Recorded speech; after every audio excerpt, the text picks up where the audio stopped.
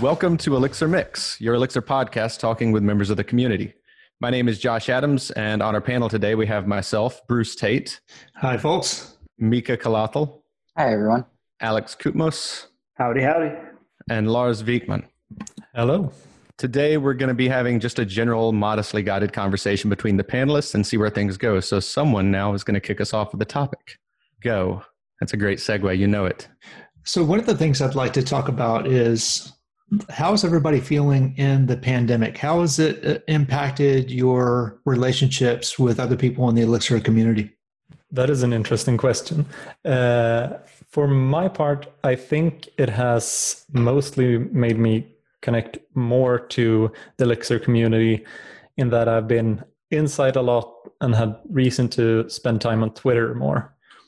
So I've also been on parental leave for a bit, so I had a few hours of boredom here and there in the middle of the night while waiting for my daughter to fall asleep.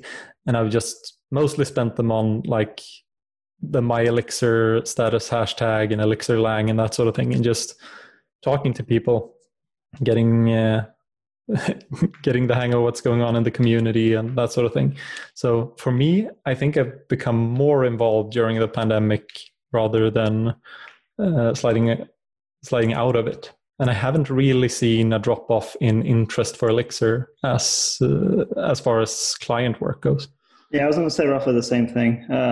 Whatever free time I did have that I was out of the house, I've kind of reallocated that time to either writing or answering questions on the Elixir forums, or just finding ways to connect with people via the internet instead of in person, just because of the circumstances of things. Your app is slow, and you probably don't even know it. Maybe it's fine in most places, but then the customer loads the page up, that one page, and after a couple of seconds, their attention disappears into Twitter and never comes back. The reality is there are performance issues in your app, and they're affecting your customer experience. What you need to do is hook up your app to Scout APM and let it start telling you where the slowdowns are happening. It makes it really easy. It tells you how slow things are and what the problem is, like N+1 queries or memory bloat. It's also built for developers, so it makes it really easy to identify where the fix needs to go. I've hooked it up to some of my apps, and I saw what I needed to fix in a couple of minutes. Try it today for free, and they'll donate $5 to the open source project of your choice. Just go to scoutapm.com/devchat and then deploy it to your app. Once you do that, they'll donate the $5. That's scoutapm.com/devchat. It's a strange one for me because I kind of have had a strange Elixir trajectory. My Elixir career kind of started when I was coding Ruby, had just written 7 languages in 7 weeks, didn't find the ultimate language that was, basically I wrote that book out of fear, right? I was afraid that that the object-oriented paradigm was going to run out of steam and really couldn't handle the concurrency in the way that I wanted to. But I'm hardcore dyslexic. I mean, hardcore dyslexic, where I can barely spell anything coherently, and it's kind of a strange thing for an author, right? But that's true. And so a lot of the languages that I played with in 7 languages in 7 weeks, Erlang was that way, Haskell was that way, Lisp was that way. They basically played games with a lot of the structure that I need in a syntax, and added too much syntax and too many walls of text and things for me to get through. So I tracked down Jose and as he was kind of building up this language that had a Ruby-like syntax, which at the time was really important to me, and also was dealing in substantive ways with the problems that I kind of needed to solve, right? So, we were there was a small group of us that was using the language. That maybe we were the 5th or 6th big customer that was on Elixir, and then over time, I spent a lot of time with Jim Freeze and kind of working with him. We were both in Austin, and we were working to get the conference scene established. I spent some time with Jose on getting off Dynamo and onto Plug and into Phoenix, and writing that book, and then working with Jose some more with adopting Elixir. But over time, I've kind of slipped away from the national Elixir community and kind of embraced more of the local flavor. And one of the things that drove me in that direction was I started building this conference, and the whole reason for the conference to exist was to sit some mentees at a table with some of the better computer scientists in the world. And we did that. But one of the things that's done is it has given me this myopic focus around Chattanooga. So the pandemic has basically said, we're not meeting in person anymore. Who is interested in getting Elixir mentoring? And so Elixir Kenya has showed up in a strong way, which is strange because that's 7 hours away. And Elixir Brazil, we're starting to build more relationships there. So it's been kind of this wild mix where, I was more nationally or more internationally focused, and then very myopically locally focused. And the pandemic has swung the pendulum in the other direction. On that same note of conferences, where is ElixirConf taking place this year? Does anyone know? I haven't even looked. It's going to be online. It was supposed to be in Colorado. Okay.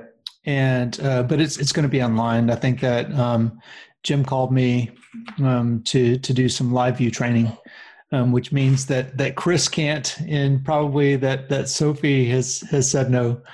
But I'm down the list a little bit. But I've been starting to teach more live view with kind of a small team setting.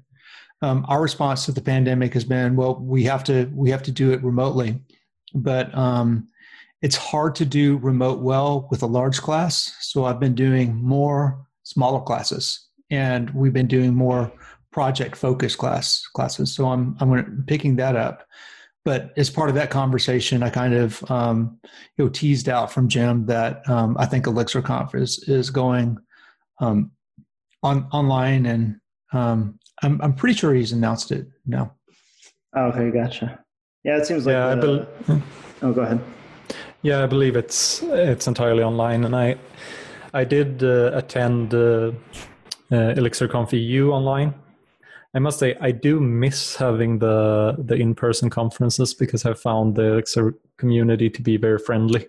I attended ElixirConf EU in Prague, and I've been to CodeBeam Stockholm, and it's really been a great experience and a good place to just get to know people and sort of punch through the aura of fame that you can sort of see around people when they're online and doing cool talks. And if you sit down and eat with them, it's just people. It's just other developers.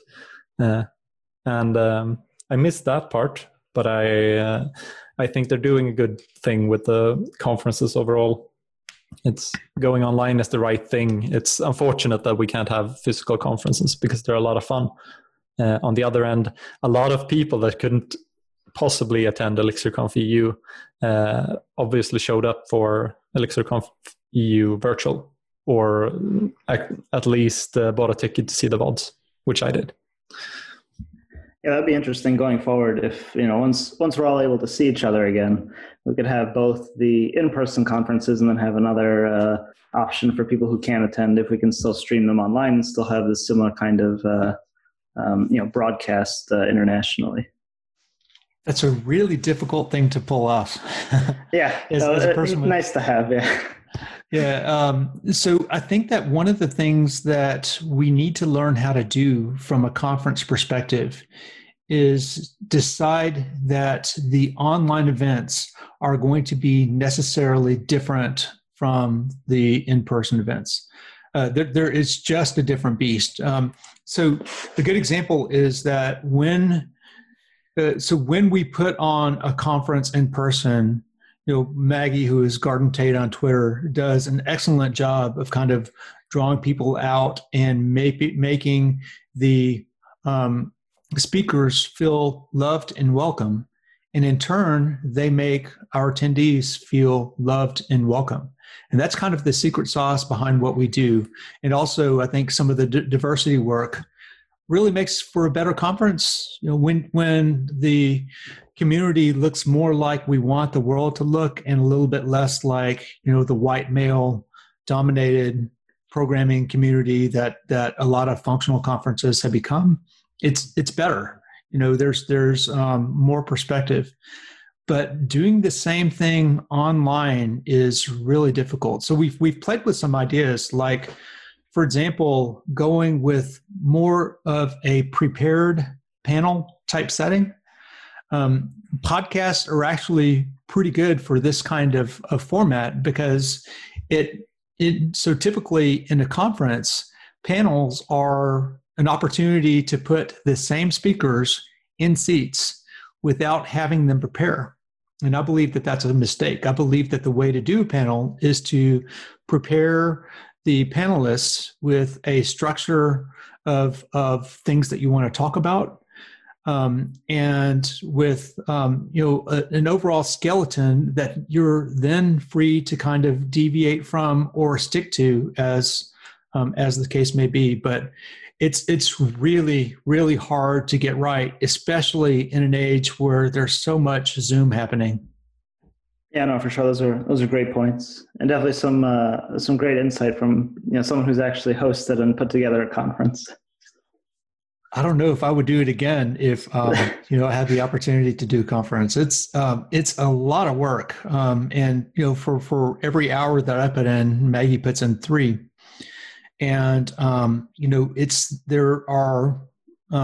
pretty thankless too, right? So there are people out there that whatever price point you set, they want it set lower. Whatever content is out there, there's the cancel culture is a real thing, right? So you get beat down pretty hard for the actions of others, and I'm not sure that I would do it again if I had the opportunity to get into it. It is pretty rewarding, but there's a downside too.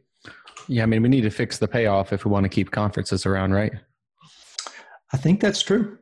And technical writing also. That's a there's basically, I think that it's easy to, well, I won't say easy, but being paid as an Elixir developer and Elixir consultant was a lot easier for me than working as an author.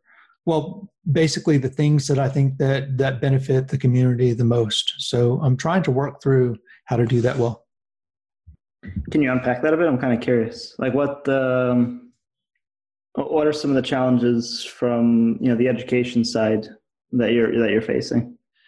So I think that one of the things that's happened at Groxio is that we have started to understand better what a remote customer wants, and basically it's allowed us to stay pretty profitable during this time. But the two things that are most interesting to me are that we are doing less prepared content and more content that is essentially adaptive to the needs of the class. So since our classes are maximum of five paid people plus 1 scholarship, we'll offer a scholarship to someone from Brazil or Kenya or something like that doesn't have the same, the strength of the dollar is just too strong. But those small classes allow me to flip the keyboard. And when we do that, we're able to basically teach some Elixir in a different way. We're able to say, hey, well, if you shape your code in reducers, basically things that are piping friendly, and when you're able to build more of a core, Elixir, the language, will reward you. And then you can basically let people make mistakes and stumble away from that path, and then kind of point out, well, let's rein this in a little bit. And so then I'm more of a coach and less of a keyboard I don't know, robot or something that's droning on about concepts. And I find out that with that format, people teach each other as well. So one of the things that we've done is we've shifted away from the paper books, where there's just a whole lot of effort for not a huge amount of payoff. We'll probably do one more this year, one more paper book in the live view book, and then kind of see where that takes us. But we've shifted towards more video format, and that's, I think, going to work out okay for us, mainly because it helps prepare us for the classroom, and so that's kind of the way the company is shaped right now. It's a training company, and it's a company that's really transitioning to more of a video direction. But it's hard to build paid content in Elixir right now, because people are looking for free, and there's some excellent free stuff out there. Yeah, you started on saying that it's harder to charge for example, technical writing compared to making money off of software development, which I think ties neatly into the whole, how does pandemic affect your relationship to Elixir? I think it's still fairly easy to get Elixir work if you have a decent resume for this type of work. And I don't think most experienced software developers are going hungry during the pandemic. I think I haven't talked to any developers that I know that are struggling right now with that. I know there are always like junior developers trying to get their first piece of major work, their first job, their first in, is always a challenge, has always had a high threshold. And I imagine that threshold shot through the ceiling with the pandemic. But I can imagine trying to build a business that isn't based off of building the software, but teaching the concepts of the software, because the people that want to learn these things generally don't have a software developer salary already. Yeah, and one of the things that we've stumbled on with this small class format is that by going to a class size of 4 to 6, we're starting to build pretty tight bonds within the other people in the class. And so it was purely by accident, purely because we basically had some empty seats that we wanted to fill, that we stumbled on the idea that if you put a mentee that has basically been putting in the work over some time into the class with some experienced developers, it really helped their confidence. It gave them some connections. And we've seen 3 different job offers come out to the mentees from this program, which is really, really cool. Yeah, that's awesome. I think Elixir is also in a really good state for jobs, as you guys are saying, and especially even for new hires, there's quite a bit of, I find, Elixir, like, challenges finding Elixir devs from a company perspective. So it's quite easy to try and snap up Elixir devs right now during a pandemic. Yeah, I've also noticed that a lot of companies, even though they may not be looking for somebody with the 10 years Elixir experience, they're more than willing to train somebody. And I think the developer experience in Elixir is so great that getting somebody ramped up and into a productive state is a very, very tight cycle there. So you could bring somebody on who's never done Elixir before and get them productive within 2 to 3 weeks without any issues. So it seems like companies are more willing to hire somebody without any professional Elixir experience and then train them on a job, and then they're well on their way and have no issues. I agree with that entirely. It's super easy to ramp up an experienced developer. And also, I wish more companies would do on-the-job training type stuff instead of just hiring for checkboxes. Yeah, let me add that it's super effective to take a relatively junior team and bring them up. So I think that if we did more training with people like Erlang Solutions and with Groxio, that we'd be better off, right? That essentially you can never go wrong investing in your existing talent. And it is almost always a better idea to build capacity with the people that are on a team if you need to build incremental capacity rather than hiring an additional dev. Almost always a better idea. Yeah, and it's the responsibility of technical management to make sure that the other executives are aware that that's the best strategy. Right, right. How about another question? One of the things that I've been doing is playing a lot with Phoenix Live View, and I really like it so far. I like that. I like the programming model behind it. I like that it basically exposes just enough of OTP to kind of lock into those concepts, and also grabs the best from frameworks, user interface frameworks on the web that I like Elm and kind of the strategy behind React. So one of the things that I'm starting to discover, though, is that when you're dropping in a form, there's a really cool technique that I've stumbled on that I think I like, and I want to gauge opinions. Has anybody tried to play with a schemaless change set within a live view form? I have not, but I imagine that would be a fairly good approach for getting some validation with live view. I've definitely seen people use it for parameter validation on incoming data in an Ecto controller or in a Phoenix controller.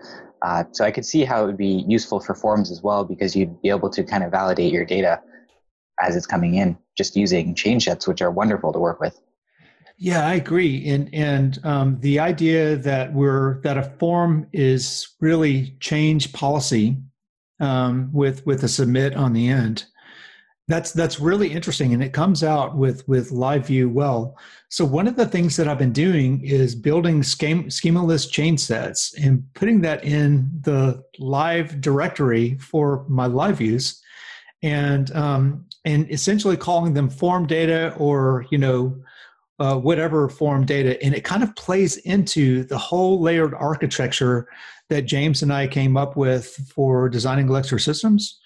So the idea that if you start your if you have a functional core that has most of your pure-ish type things in it, and you can basically view things in the core as a pipeline.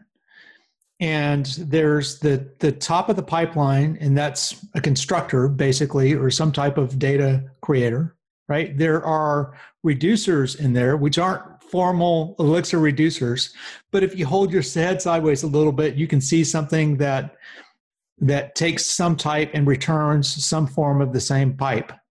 And basically, then you could have a transformer, like render would be an example of something that transforms, state, right? And so when you put things together in this way, and you have that schemaless chain set at the top of the food chain, and then that feeds into something that builds your constructor, it's wonderful. It's really wonderful. Hey folks, this is Charles Max Wood, and over the last few years, I've gotten to know a lot of great people within the Microsoft community, and specifically in the .NET area. One of our guests from JavaScript Jabber, Sean Clabo, actually reached out to me and said he wanted to start a show on .NET, and there are a ton of people out there that I feel like sometimes get neglected in the .NET space. So if you're one of those folks, you've been listening to maybe one or two of the other .NET focused or Microsoft focused podcasts for a while and thought, well, where's the devchat.tv style podcast for me in .NET? You can find it. It's at adventuresin.net. .NET is spelled out, D-O-T-N-E-T. adventuresin.net.com. Go check it out today. So schemaless chain sets pushing through monads into something that does something with the thing. Yeah. Yeah, you said it better than I did, though. I just like Don't bring monads into this. That's all I wanted to do. I hear you. Yeah, that's definitely an interesting pattern. I'm gonna have to experiment with that, because I did something similar, kind of like Mika, where I would have like a directory with all my ecto validations for all my controllers, and I found that to be nice. And I actually like that pattern so much, I made a library called forams that wraps all that kind of in a macro. So that'd be interesting to explore that same type of pattern, but for live views. I'm curious, is any of this kind of bundled into Surface at all? Has anyone played with Surface, which is the live view component like wrapper?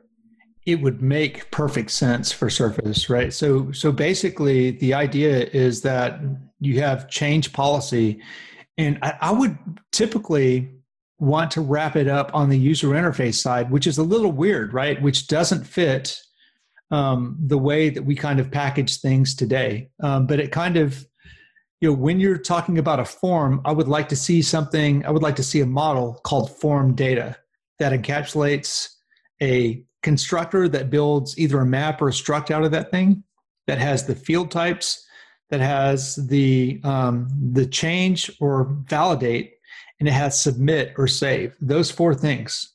If you encapsulate those things, it's all you need. I think I see a blog post in my future about this. All right. So hope you write it. I'm doing mostly videos on Groxio with a live view, and so far schemaless chain sets of the 15 videos I've made so far, 3 of them deal with schemaless chain sets. I might have to. Steal might be a hard word, but I might snag some inspiration in that case. Steal away. I like that word. So I had a bit of another question that I'm curious about. From what I've seen, people can dive fairly deep into Elixir in very different, fairly deep pools. For example, if you go deep into nerves, you might not even touch Phoenix. Is there a part of Elixir or Erlang and OTP that you're feel uncomfortable, not comfortable using, or haven't tried yet that you think might be in your future? Ooh, good question. I was going to actually say hot code upgrades, which is, I feel like it's like I don't know, but maybe one of those levels that once you break into it, you have like real Beam superpowers. But yeah, that's something that's been on my radar to really get comfortable with and really get familiar with, because I mean, with the introduction of live view now becoming more mainstream, I think making like majestic monoliths in Elixir and having hot code upgrades where your service never goes down is just such a enticing prospect there that it'd be hard to not investigate and play with that kind of idea. Hot code upgrades are definitely something I've never really played with, but it seems like a lot of fun. I've heard some chatter on the Elixir Slack actually about some people who are doing basically hot upgrades whenever you didn't need to change state, and then just doing a full release and changing that state when you needed to. And I thought that was a really good solution, because in a typical application with hot upgrades, doing those state changes are kind of painful. Like, you have to write the code for how that state changes. Whereas if you can just overwrite the entire thing, you might as well.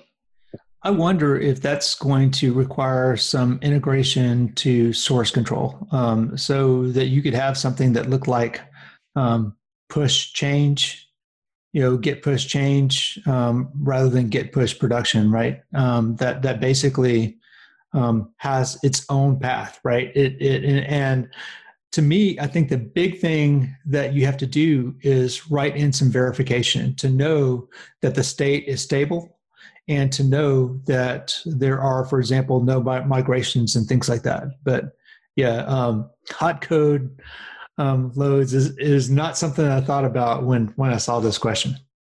I want to play with nerves, and so once I play with nerves, I think I'll play with hot code reloading, but just because it's a convenient target to play with it. Yeah, I did figure I'd get hot code reloading as one of the things that people haven't tried, because most people don't need it. Most people don't run systems that are that hard to update. And the whole trend for like web development and cloud infrastructure has been to handle the fact that most software needs to restart, and you restart the entire OS, you restart instances, you do rolling updates and that sort of thing. So hot code reloading sort of solves the problem in a potentially stronger way, but also a way that's we haven't built for it. We've built for an entirely different solution to the same problem.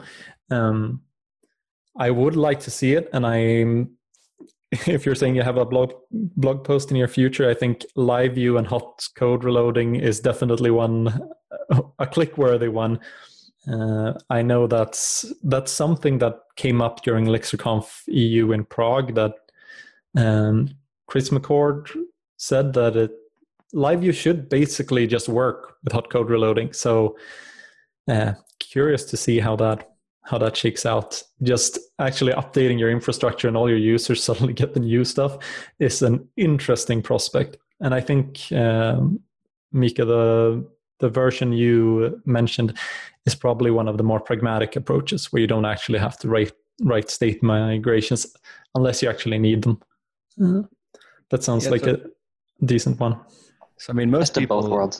Yeah, most people just don't need hot code reloading, but like I see if you have some specialized hardware that you're managing stuff that's going on, it being a reasonable thing. And also if you have really long running stateful connections. So I have a friend that does a lot of video streams with Corinto, and the process of rolling new servers and dealing with existing connections on servers that have been rolled out from HA proxy and all that is actually a really heavy engineering load.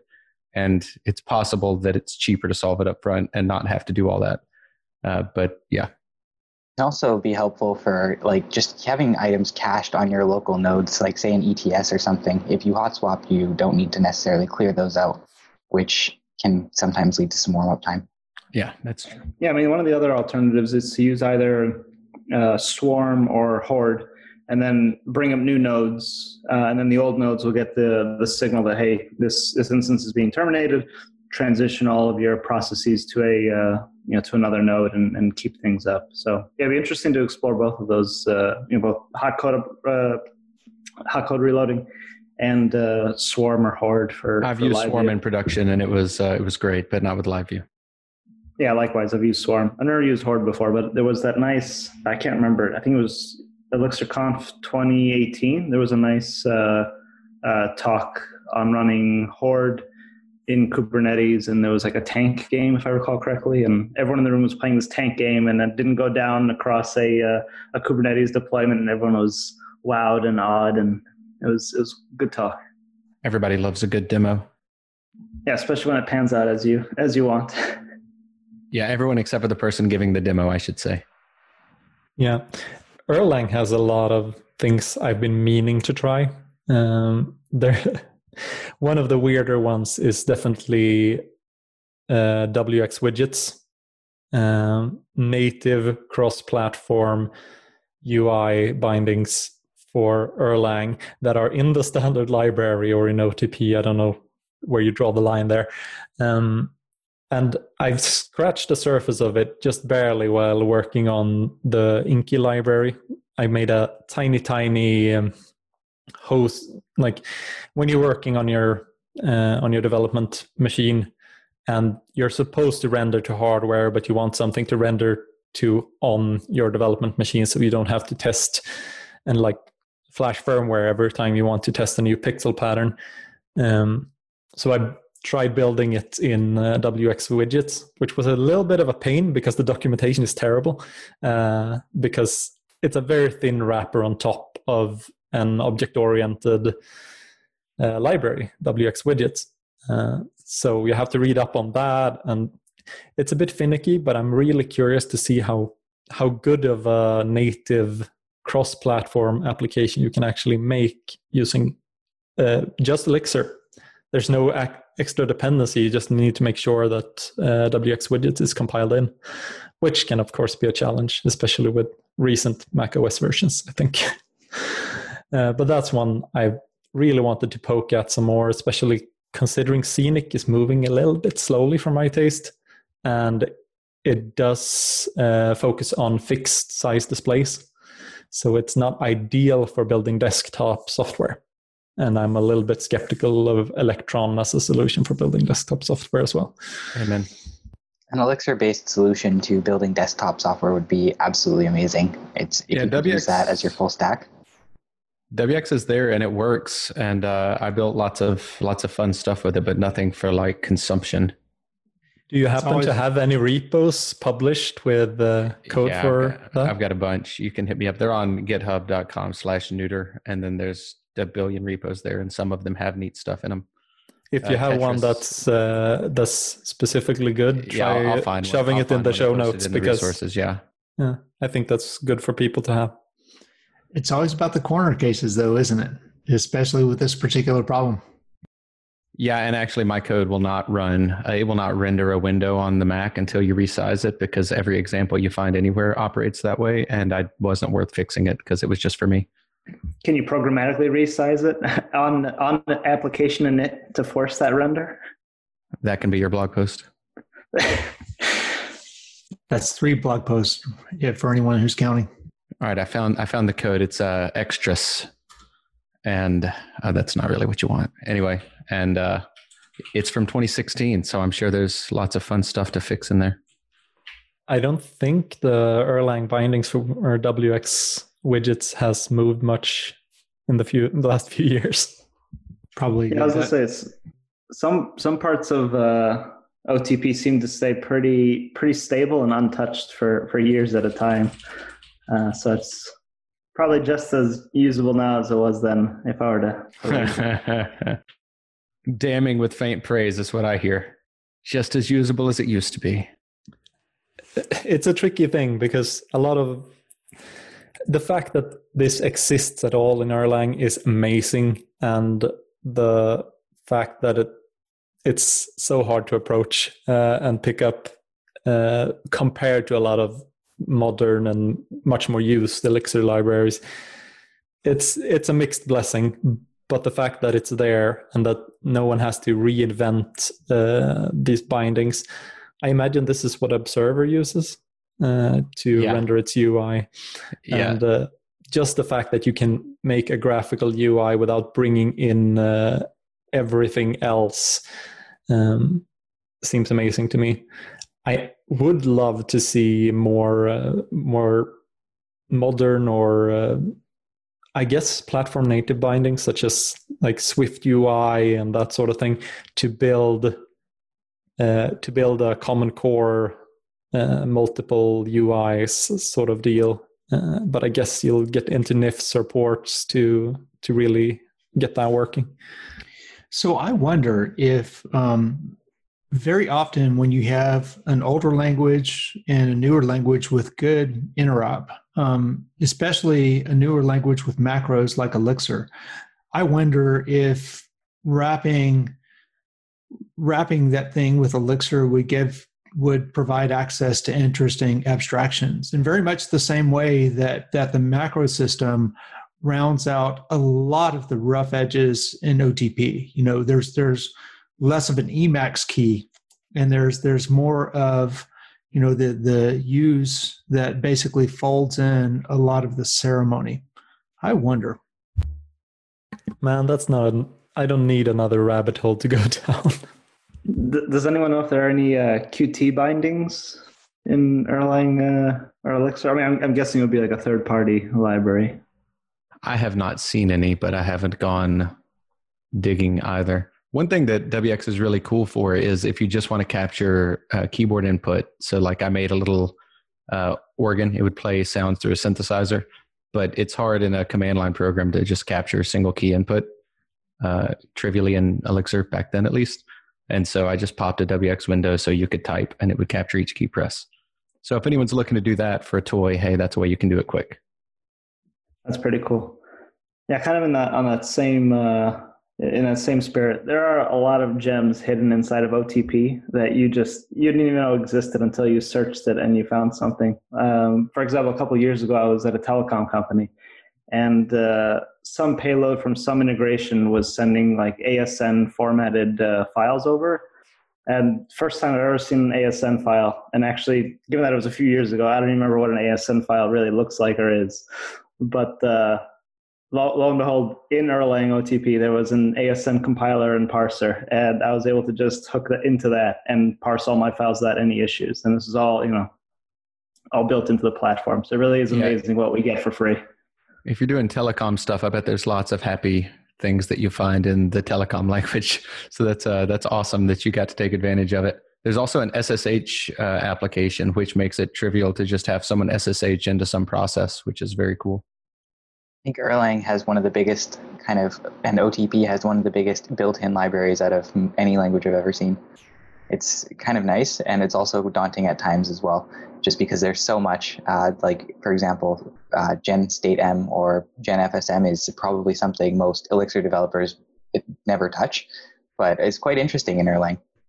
I'd be curious if you could use one of the state machine libraries for like a multi-part form in LiveView. Yeah, actually, it turns out that with LiveView, since it basically wraps your abstractions, it's a lot less interesting in terms of like multi-part forms. So the technique that I've been doing for that kind of approach is to build what James Gray called a token. You can imagine a token in a game board and just a big fat pure functional reducer that basically goes from step to step.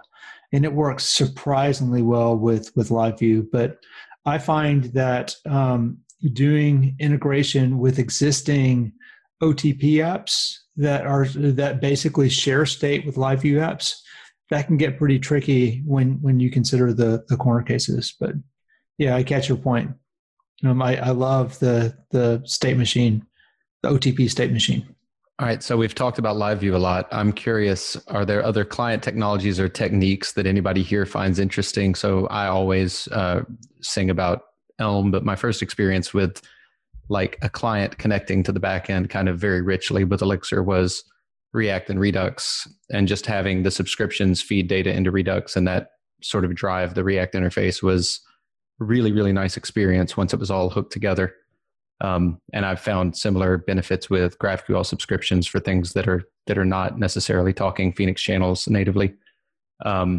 Anyway, is there anything like on the front end side that I should be aware of that y'all are playing with that you think is fun, or any other kind of integration techniques? I haven't gotten to play with this yet, but it seems like an interesting project. Elixir Script, which basically converts Elixir into JavaScript. I thought that would be a very interesting product. Is that Brian Joseph out of New Orleans? It is. Well, I'm just holding out for Lumen. No, but Lumen is what I'm looking forward to for actually doing what I want to do with Elixir and the front end. What I've mostly been playing recently with is entirely static rendering of, or rather entirely server-side rendered forms, and trying to build some fairly dynamic interfaces using only HTTP and forms, which is as no JavaScript. And then I would ideally start enhancing that with basically vanilla JS, just no frameworks. But that's sort of where I'm trending overall. And I think I see a lot of this overall in the Elixir community, that there's a little bit of a resistance to using a lot of JavaScript, or I wouldn't say avoiding using any JavaScript, because I think most of the community is also quite pragmatic and realize that there's a need for UX, there's a need for some graceful behaviors in the front end, and I think that's why people love LiveView, because it strikes a balance, and I think it strikes a useful balance for most web applications. But what I'm starting to look at is how could I use LiveView for progressive enhancement, not explicitly demand JavaScript and use LiveView for all of the interactions. Just how can I enhance with LiveView, or can I just enhance with very slim amounts of JavaScript, and can I build entirely server-side rendered? And this also feeds into a bit of the Jamstack, if you're familiar, which is JavaScript APIs and markup, I believe, where you have entirely statically rendered sites that then have JavaScript that triggers the more dynamic parts, if necessary. And if you need login, maybe you need JavaScript, or if you need login, then you're posting a form, and then you have to call a server at some point. But most of a site can be static. Most of a site can be incredibly performant, incredibly fast, and then you get a small amount of code just hitting a server somewhere. Yeah, we're doing Jamstack stuff on our company website, dba.com. There we go. Using Elm Pages, and it's pretty fantastic. I'm a big proponent of the Jamstack philosophy. Now, if I can minimize the J in Jamstack, I'll be there. Elm Pages. One of the biggest pain points that I find as I talk to people about software is deployment. It's really interesting to have the conversations with people where it's, I don't want to deal with Docker. I don't want to deal with Kubernetes. I don't want to deal with setting up servers. I don't, all of these different things. And in a lot of ways, DevOps has gotten a lot easier. And in a lot of ways, DevOps has also kind of embraced a certain amount of culture around applications, the way we build them, the way we deploy them. And I've really felt for a long time that developers need to have the conversations with DevOps or adopt some form of DevOps so that they can take control of what they're doing and really understand when things go to production, what's going on, so that they can help debug the issues and fix the issues and find the issues when they go wrong and help streamline things and make things better and slicker and easier so that they'll more generally go right. So we started a podcast called Adventures in DevOps. And I pulled in one of the hosts from one of my favorite DevOps shows, Nell Shamrell Harrington from the Food Fight Show, and we got things rolling there. And so this is more or less a continuation of the Food Fight Show, where we're talking about the things that go into DevOps. So if you're struggling with any of these operational type things, then definitely check out Adventures in DevOps. And you can find it at adventuresindevopspodcast.com.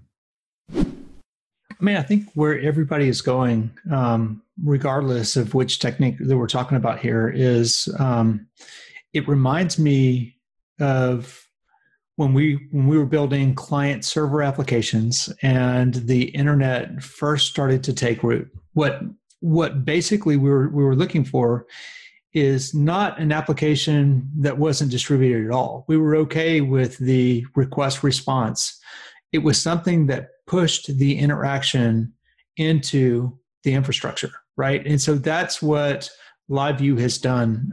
It has pushed more of the custom JavaScript into the infrastructure. And I think that's exactly what you're talking about, Lars, is keeping things really, really tiny and reducing the surface area of what makes an application a distributed application. And that's exactly the right thing to be thinking about.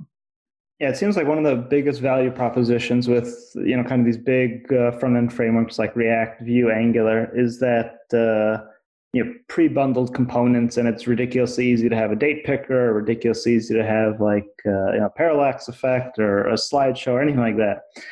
So it seems like in that search for minimalism, people are reaching out for tools like Tailwind CSS, which looks to make styling and making components pretty easy, and then things like Alpine JS, where it's just a slight bit of markup in your HTML attributes to get some of that dynamic behavior. And I think couple that with something like LiveView, and you have a pretty good combination there. But I haven't played with that combination. I've just read some things that other people have posted, and it seems pretty enticing. So, true story. My first LiveView student, basically Patrick Thompson, wrote an article that I'll post in the pics and the show notes about using LiveView interop with Alpine. And it's pretty cool. And he also wrote one of the first couple of component type articles on LiveView, or a series, one where he did a modal component and just a classic LiveView component. And I'll post those in the show notes. Cool. Can you give us the TLDR? Was it a successful POC? Or what was the experience like at the end? Oh, I think that so he loved, so he's basically posting a how-to for new LiveView technologies, and they're all interesting and accessible articles, and I'll drop them in the show notes. Cool. I'm definitely have to read those. So before we started recording, there was some beginning discussion about functional languages and other functional programming languages that apparently some of my co-panelists enjoy. And I'm sitting here curious because I haven't spent much time with any of them. I know a few people who are crazy about Haskell, but I haven't gotten into it. And for me, what really brings me to Elixir and the Beam and Erlang is that it does things that no other runtime I know of can or attempts to do. It provides distribution and concurrency in a manner that I don't see done anywhere else. So it can provide performance, latency guarantees, and whole programming approaches that we don't see much elsewhere, and that, for example, can't be reliably replicated with for the languages I'm from, which is like Python, PHP, Node.js. They can't quite do it in that way. But I'm sure there's a reason why you're so excited about Clojure, for example. So I just wanted to ask, are there things in those languages, and what are the things in those languages that you would like to see in Elixir and Erlang and the Beam? I'll take that one. I have a relationship with a man named Stuart Halloway, who's one of the founders of the company that produces Clojure, and that's Relevance. And he has been working with this database system, which effectively uses kind of a minimalist strategy with event sourcing to kind of build a model. But if we think of our database strategy as CRUD, create, read, update, delete, the Datomic basically embraces creates and reads only. There's no updates, there's no deletes. You basically mark additional attributes. And it is a stunningly elegant way of thinking about the database. That's a Clojure framework. And I have an affinity for Clojure because the macro system is so similar to the one in Elixir, and because of the simplicity of the language, the data structure, and the syntax tree all being the same. I love those things. There's another language that's interesting to me called Pony, which is an object-oriented language. But what they've done is build in something called reference capabilities. And reference capabilities allow you to modify data only when it's safe and generate compile errors if there's a concurrent access of something that's not safe. And it is just a stunningly beautiful concept that I got to explore a little while with one of the early Groxio modules. Is that similar to Rust's like borrowing capability? It's not really the same. It uses an abstraction called the reference capability, where for example, if it controls things across 3 dimensions, whether mutability is allowed, whether copies are allowed, and another one. But basically, there's a table that says if you're doing one, you can't do the other, and so you have to basically specify every type in terms of not just the data type, but also the reference capability. Oh, that's interesting. I must take a look at that. Really cool. I'm always a fan of Elm, primarily because the error messages make it really hard to write code that doesn't run, basically impossible, which is always nice to know that things, if they compile, are just peachy. And I wish I could get that somewhere else, but it turns out you need a pretty rigorous typing system, and that doesn't really work so great with distribution. So until someone does something very smart that I don't know. A type system seems to be the leading target right now for a lot of development around the Beam. I mean, we have both Gleam, which is a new language for the Beam, same as Elixir and Erlang in that sense, but it does include a type system. And then there's the efforts that I've only heard dubbed as Erlang 2, which I believe is done at WhatsApp and in that sense Facebook, where they're working on Erlang plus type system. Yeah, I'm on the fence with types. I don't really miss them coming from C, C++ background. I don't really miss having types in Elixir, and I find myself to be rather productive without them, as long as you kind of follow consistent conventions. So usually I'll tag my tuples with like OK or error, and it's something you kind of get into over time and develop those patterns. But yeah, I don't see myself missing any kind of type system in the language. And if there is a type system, hopefully it doesn't become intrusive or limit productivity. But that's we'll see. I'm willing to be convinced. I'll put it that way. I hate that people associate the type systems of things like Elm with the type systems of things like Java or C++, because they're both type systems, but the experience is so dramatically different. I understand hating one, and I wish more people would try the other thing, Hindley-Miller type systems. They just happen. I did a bit of Haskell in graduate school, and I wasn't a fan of that either. So again, willing to be convinced, but not 100% sold just yet. I want to love Haskell, but it can be so many different things that I feel like it's just a little frictiony. So I believe that Alex has said a very wise thing, but I don't think that Alex is saying it fully, because it's kind of like saying, I wrote Visual Basic and I enjoyed it, right? I like writing code with no types, or not necessarily no types, but with less type support. I like writing more dynamic code. I think that is a wise thing. So I was part of a conversation, really not part of, I was a fly on the wall when David Turner, I believe his name was, the creator of Miranda, which was one of the world's first lazy languages, was talking to Joe Armstrong, and he said, I am just absolutely astounded that you have achieved the reliability within the Erlang community that you have without the types. So I'm wrong. I didn't think that you'd be able to do it.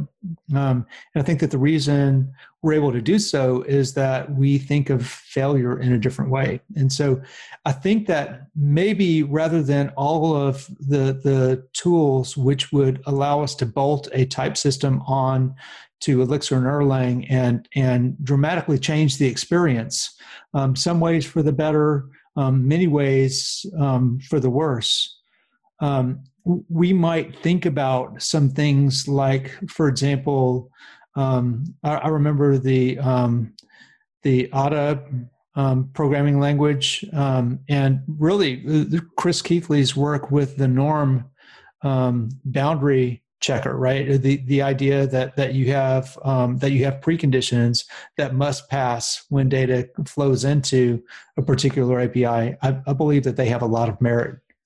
Yeah, I'm not sure I would have approached Elixir the way I have if it had one of the type systems I've seen from, for example, Haskell, which I found incredibly tricky to approach and parse. I'm curious what Gleam will mean for the Beam, and I'm curious to see how interoperability will look, because I think it's good to get the possibility to do stricter typing on the Beam, but I'm not sure I want to do it. I'm from Python. I enjoyed Python. It's a fine language. I learned on like Perl and PHP. So type systems were pretty much not there, not something I had to care about much. And going into Elixir, I still don't have to really care about type systems, but it's there's a lot of safeties that are available. But I also understand the people that want to see tooling that can only be done when we have static types and a stricter type system, or more type information to work off of. Automated tools are incredibly useful for software quality sometimes, but they can also be stifling. Yeah, I never would have gotten into Elixir if it had the Elm type system, so that's my conundrum. Anywho, so I think we should wrap it up because we've taken a long time, and it's been lots of fun. But I know that at least I have to go to a meeting. And I know we've been on for a bit. So why don't we move on to picks? Bruce, did you want to go with your picks? Yeah, so I have 3 picks. The Ponylang, we'll drop that in the speaker notes, and also the couple of articles from my student and friend, Patrick Thompson, a great article on JavaScript and Alpine Interop, and another article on LiveView components. Awesome. Lars, do you have any picks? Yeah, I stumbled across on Twitter a website by Cassie Evans, Cassie.codes, who brought me into watching a trend that's going on Twitter right now, which is like quirky web design, happy web design, interesting, lively web design. And following at Cassie Codes on Twitter has given me a lot to see there. And I find it delightful because it reminds me of the old days of the web, but with current and actual high fidelity design aesthetics. So it's just lively pages that have a lot more personality than what you'd get just throwing Bootstrap on something. So I recommend checking that out. I recommend following her and just paying attention to what's going on the design end and the visual end of the web. Awesome. Mika, do you have a pick or two? I have one pick for this week. It's actually a package called Cafe. It's a admin package for Phoenix applications, similar to Rails Active Admin. And I just think packages like these are so useful. And one of the things that coming from Ruby to Elixir, there was a big lack of is these packages that would basically abstract major parts or major utility of your application away from you. So I think Cafe is doing a great job by kind of bridging that gap and making it a lot easier to add an admin interface into your application. Awesome. I had not heard of that. And Alex, do you have a pick? Yeah, so I'd like to pick an article from Andrea Leopardi. The title of the article is Process Pools with Elixir's Registry. And it's a really nice article. It kind of goes into how to design pool managers, how to set up your supervision trees, kind of compares a couple of different designs. So I would highly recommend reading it and deep diving into registries and supervisors and stuff. Fantastic. And I will make one pick, and it's influenced by Lars, but Simone.computer/web desktops is just some excellent websites that act like computer interfaces. So that also brings me joy. Also the Pine phone. I got my Pine phone, Linux phone in, and it's fantastic, and it's $150. Anyway, so I think that wraps it up for us. I didn't miss anybody, right? Whew. Okay. So I think that wraps it up for us. Thanks everybody for joining us, and I hope you'll join us next time for Elixir Mix. Bandwidth for this segment is provided by CacheFly, the world's fastest CDN. Deliver your content fast with CacheFly. Visit CACHEFLY.com to learn more.